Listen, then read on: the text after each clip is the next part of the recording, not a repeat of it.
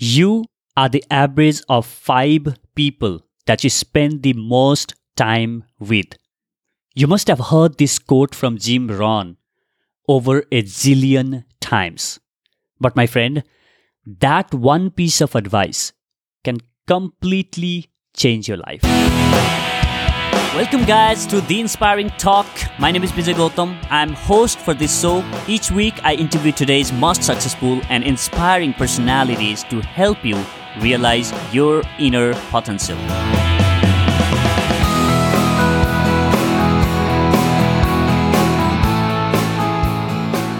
Back in 2015, when I joined my first job, I was full of energy and aspiration. Just graduated from college, I had a dream to be different, to become one of the best scientists the organization had ever seen. During first few months, I would reach office, sit in front of the computer for an hour, reading the research papers to upgrade my knowledge. I would greet my colleagues with full of enthusiasm and a bright smile. And they would respond with more energy than they normally would. When I started chatting with people there and spent few months, I realized how frustrated those people were. All I heard was complain about their boss, salary, services company offered, and the food in cafeteria, and literally everything. On my head, I would laugh at those people and tell myself, I feel so lucky to be here, and how can you complain about this job? Thousands of people dream of getting this job at this top organization, and you are complaining? Fast forward to 1 year into that job, I was frustrated. I no longer wanted to become the best scientist. I lost all my passion and the energy that I had with me the last year. And I'm complaining about my boss, the salary, the food, and the working hours, and everything. I don't want to go to the office the next morning. I asked myself, what am I doing here? I knew I needed to change those set of people who were draining my energy and reclaim that energetic and passionate version of myself. You see, within few months of being surrounded with such people, I had become like one of those. You are the byproduct of people that you surround yourself with. Yet, a lot of people continue being in company of people that's draining their energy and pulling them down. That's not what I wanted to be. I started writing emails to entrepreneurs, CEOs, best-selling authors, and thought leaders asking if they would be interested in sharing their journey with me. Some of them agreed, and after listening to them, I was blown away by the mindset at which these people were playing. That idea eventually morphed into this podcast. During the day, I was around the people who complained and were too afraid to pursue what they love. While during the night and weekends, I was chatting with people who had bigger vision and purpose in their life. The transformative ideas they would share would leave me in awe. I started seeing this huge impact on my mindset and the way I would think. I started feeling more empowered and operate at a different level. Now, to cut the story short, within almost a year of surrounding myself with these successful achievers, I quit my job to do what I love.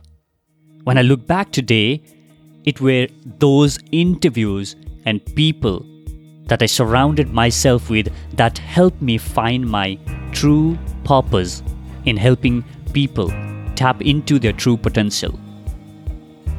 One of the early guests of my podcast, Dr. Sukhi Mukherjee, talks about how he became the byproduct of the environment that was surrounded by drugs, violence, and crime and almost gave his life.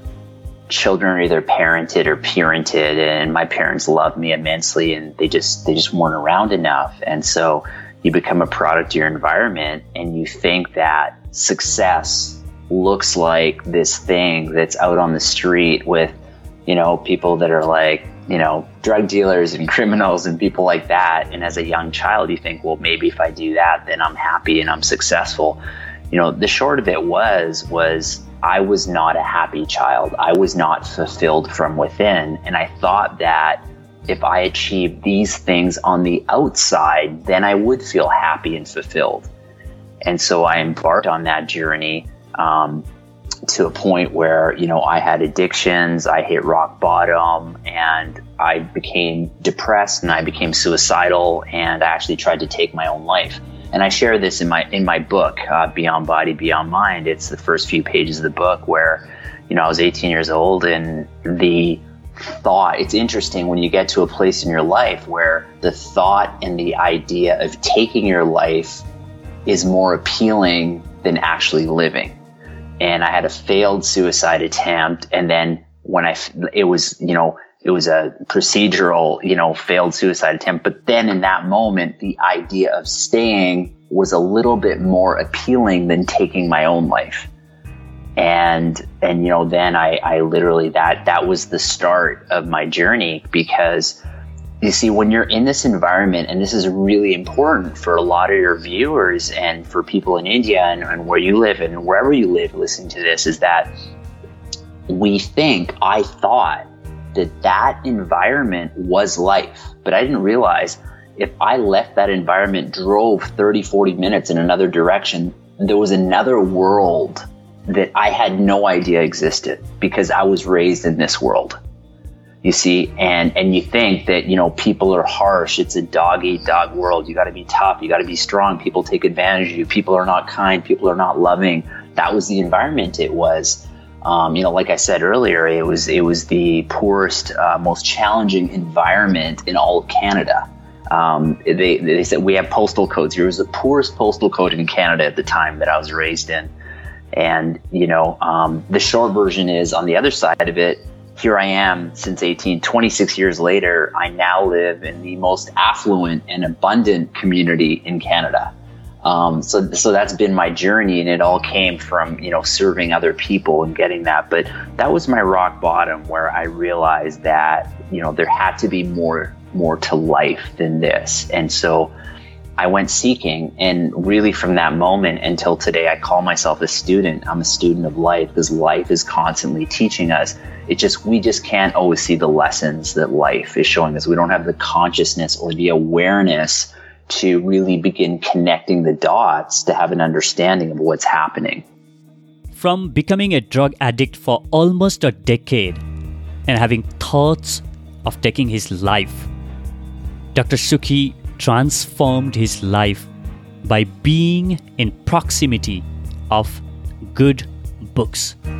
If you can surround yourself with good people, surround yourself with good books, podcasts, videos, and make them your best friends. Dr. Sukhi today is best-selling author, global speaker, and has completed several Ironman with podium finishes. If you'd like to learn more about Dr. Sukhi's story, make sure to check episode 12 of the show. I'll link that up on the show notes page. Another guest of the show, Chetan Mahajan, landed up in a jail. He was surrounded by people charged for criminal offenses. That's definitely not the type of people you want to hang out with. So here's how Chetan managed to keep himself busy and not spend much time with those people. I mean, I was sleeping on the floor. I was surrounded by people who were, accused of various kinds of crimes. And I was eating jail food. I was talking to those guys in the local dialect. And I was there. So then the question was, how can I survive this and how can I make something good of it? And, initially that whole fear of how will I survive and how will I manage was overcome. My father turned up. He spoke to the jailer. I was put in a slightly different ward. So that whole, uncertainty became a little less, and the fear of being mistreated or beaten up or anything. I mean, I knew that I would be safe and secure and I would get food. And strangely enough, the biggest problem inside jail, once you've taken care of your security and your food, is boredom. Because you have nothing to do. It's digital detox. You don't have your laptop, you don't have your phone, you don't have any friends to talk to. Family also can visit only once a day, and my family was in Delhi. So, my father, my brother, my brother-in-law, lots of family people came in and visited, turn by turn. But even they would come for half an hour, 1 hour in the day. The rest of the time, I was entirely on my own with absolutely nothing to do. And that's when, I could have I had a choice to make. I said I could have, gotten depressed, and I could have, just kind of put my head down and said, why me? And kind of blamed the whole universe.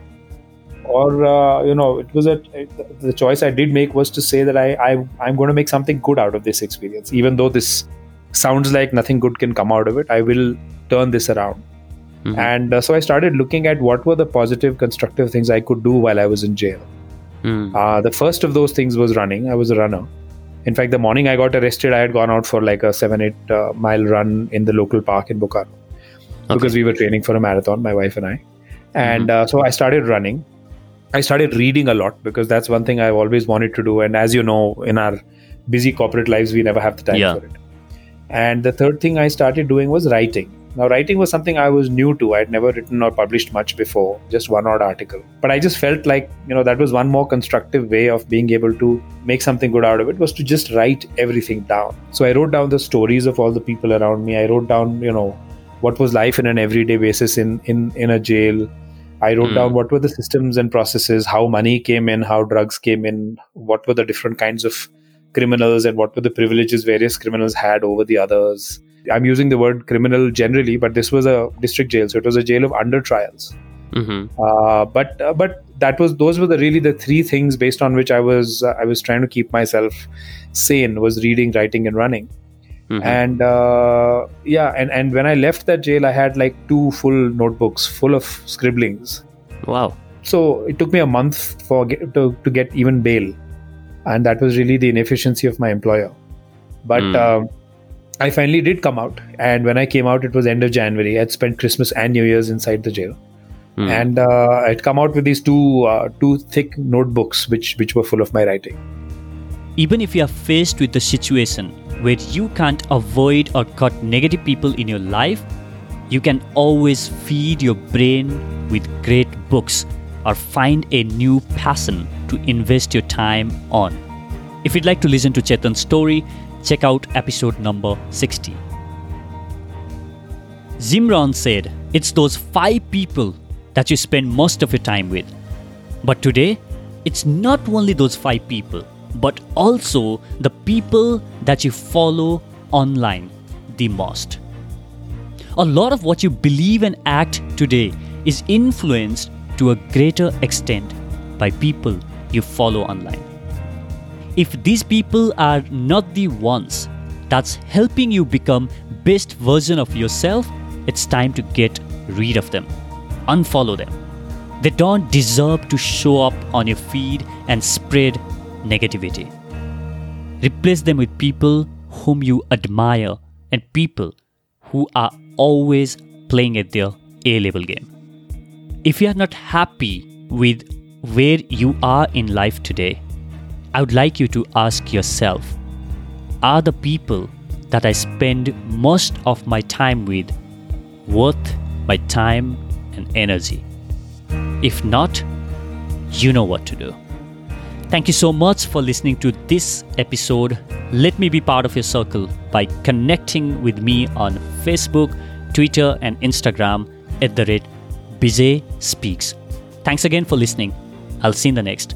Now, go out there and do something inspiring.